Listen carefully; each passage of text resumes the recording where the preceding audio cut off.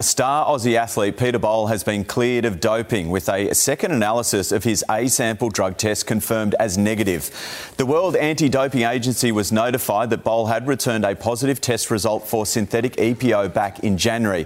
And since then, he's faced a long battle to repair his reputation. As a professional athlete, you have an obligation to do your part to help keep elite sport drug-free, clean and credible. It's an ongoing commitment that requires making yourself available for 1 hour every single day to be randomly drug tested. You give over your personal details, phone numbers and addresses, and if there is any change at any time, if you choose to sleep over at a mate's, tweak travel arrangements, get delayed at work or with a family emergency, you have to let the drug testers know ahead of time. You could receive a knock at your door today or tomorrow and quickly find yourself giving a blood sample on your dining table or peeing into a cup in front of a complete stranger. I know, I've done it many times. Every athlete understands this commitment and does so without complaint for the privilege of competing at the highest level. So, what if you're falsely accused of testing positive to a banned substance like Peter Bol was? Should you not feel the same commitment to clearing your name? Should you not feel safe with the process that is there to protect you?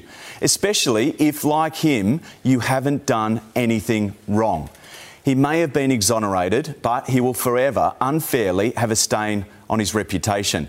Peter's name has been dragged through the mud, and we all know mud sticks. Now, there are plenty of questions that need to be answered. Why did his test positive in the first place?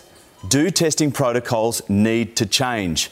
And the big one, who leaked the result of his A sample before his B sample had been revealed? And why? Statements from WADA and Sport Integrity Australia suggest there will be a much needed review of the EPO analysis process.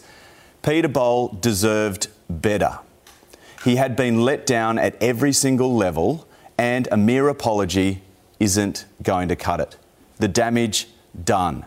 Damage to his reputation, his mental health, his family, friends and fans. Damage to the sport I and millions of Australians love.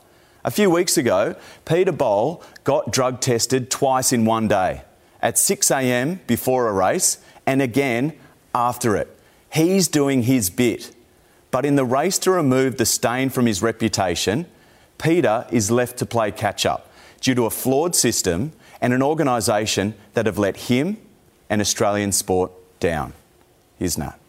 Here, well said, Shirvo.